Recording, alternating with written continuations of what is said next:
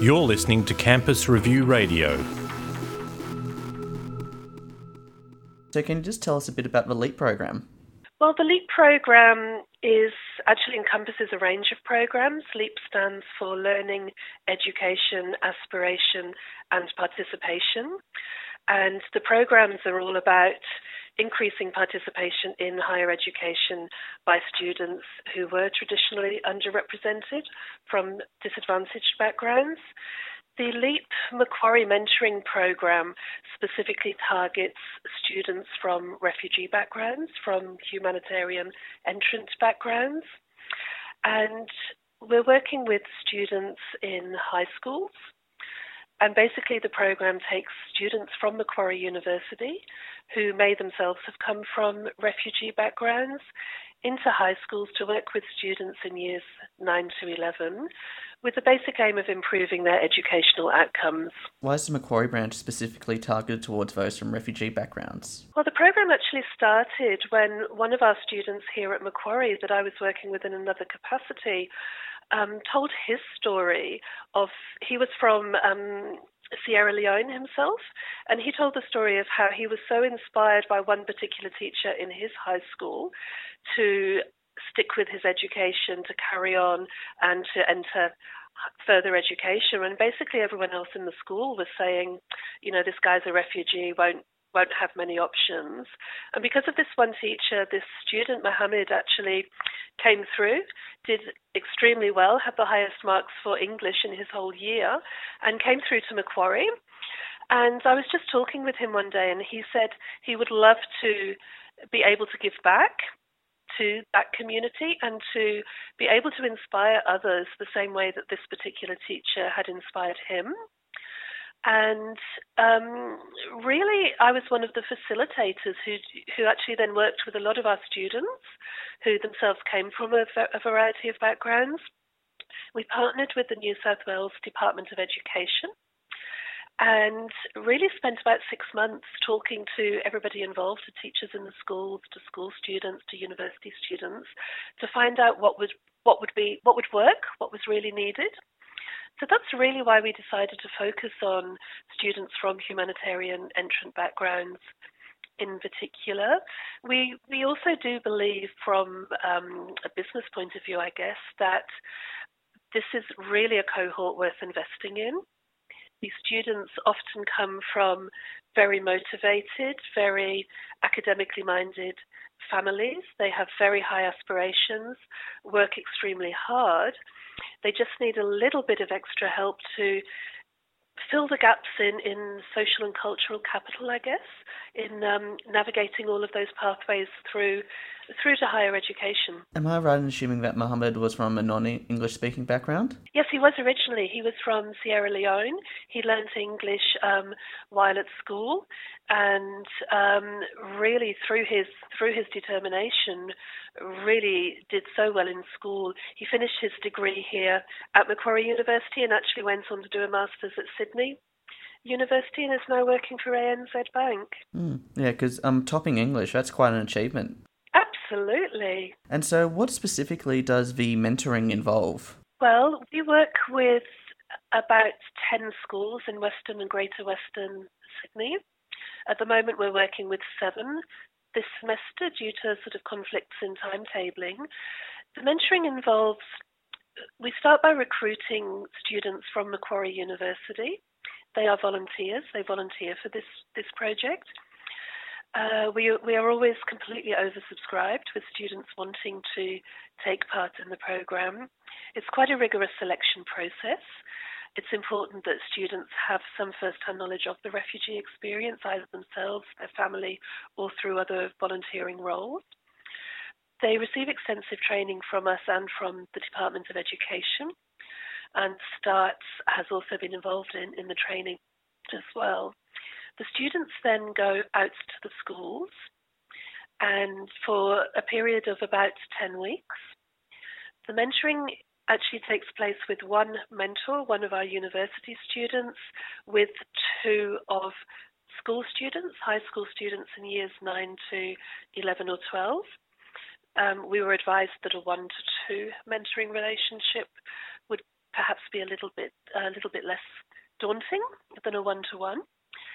And we have a framework for the program. So the first 3 weeks are really building rapport, finding out what the needs of the mentees are, a lot of listening on the part of the mentors. The middle section of the program is about finding out information, how to gain knowledge about pathways. We really encourage the mentees to do the work themselves. So the mentors are not tutoring, they're not offering academic advising, but they're pointing the way towards certain websites. They're talking about experiences where people might get information themselves to make their own decisions. That's really important. And the final few weeks of the program also include a campus visit. The students from all of the schools who have taken part come onto campus for a day. Our mentors host them, and it's a really fun day. We have some motivational speeches. They get a tour of campus. They have a nice lunch, and they get some hands-on interactive science workshops, etc. They get to speak in a lecture theatre if they'd like to. And really those last few weeks are about drawing up a concrete program for each of the mentees as to how they're really going to move forward. So they might be a bit more concrete about their pathways to education. They might decide they're going to go to TAFE before they come to university, but they know where they need to look and what they need to do. So it's more or less life coaching rather than academic assistance. It is. There is a component which is study skills, for example, time management. In some cases, we might run a group session if we see that everybody in a group really has issues about how they can find time to study, because we know that a lot of students from refugee backgrounds are also maybe having to act as interpreters for their whole family. They're having to work to support their families. They don't have space where they can study.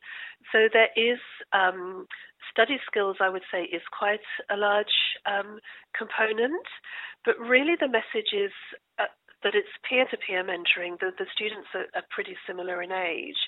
So it's really about, this is my story, this is what I managed to do, you can probably do something very similar. And our students from the schools, the main message that we get in terms of feedback is, I've learnt not to give up, and if one door closes, to look for another one and to keep trying. And actually there is a lot out there that is available for these students. Do you often find that the LEAP students keep in contact with their mentors after they've gone through the program? That does happen. We have to be a bit careful in terms of duty of care, both to our students at the university and the school students. So we actually encourage students not to exchange private emails or link up on Facebook. But once the program has actually finished, people make friends in all walks of life, and we have had quite a lot of cases that I know about, and I'm sure there's a lot more that I don't personally know about, where this mentoring relationship has continued. We had a case, one of the schools, it was a boys' school out in Western Sydney, and after the mentoring had finished, the mentors took the boys from the school up to Manly and played beach volleyball on a few occasions, and that was a really good experience. We have to be careful that we're not raising aspirations and of an ongoing relationship that might not be there. So we train our mentors very carefully not to promise more than they can actually deliver. Yes, I do know a number of cases where even the students are at university now and the mentoring relationship has continued. How many of the mentees end up at university? Well, since we started, we're now in the 6th year of the program. We know of 48 students who've come through the program and are now studying at university. There may be more because it's quite hard to track. In New South Wales, we don't have a unique student identifier that can track students from high school through into further education through into university. So we really rely on the careers advisors from the schools to let us know what they know. bearing in mind that we're starting working with Year 9 students in some cases, so it takes 4 years for them to come through and start at university, we do expect that number to be growing quite substantially over the coming years. We'll talk about the award for a bit. How significant is this New South Wales Premier's Award for LEAP? Oh, well, it's absolutely an honour. I mean, it's fabulous. It's a real recognition of the work that we've been doing, but I think a lot more for the students and for the mentees out in the schools. It really shows that at a high level, the Refugee Council and Starts in New South Wales have really considered this to be a very worthwhile programme and one that really is showing success now. We've done a lot of research with our mentors as well, and our mentors at Macquarie University have said how much the program has benefited them themselves through taking on the role of mentor, and we're actually doing quite a bit of research on that. We've actually got some more funding from the federal government to look at transitions once the mentees finish the school program, what kind of thing we could really put in place to aid transition from high school into higher education.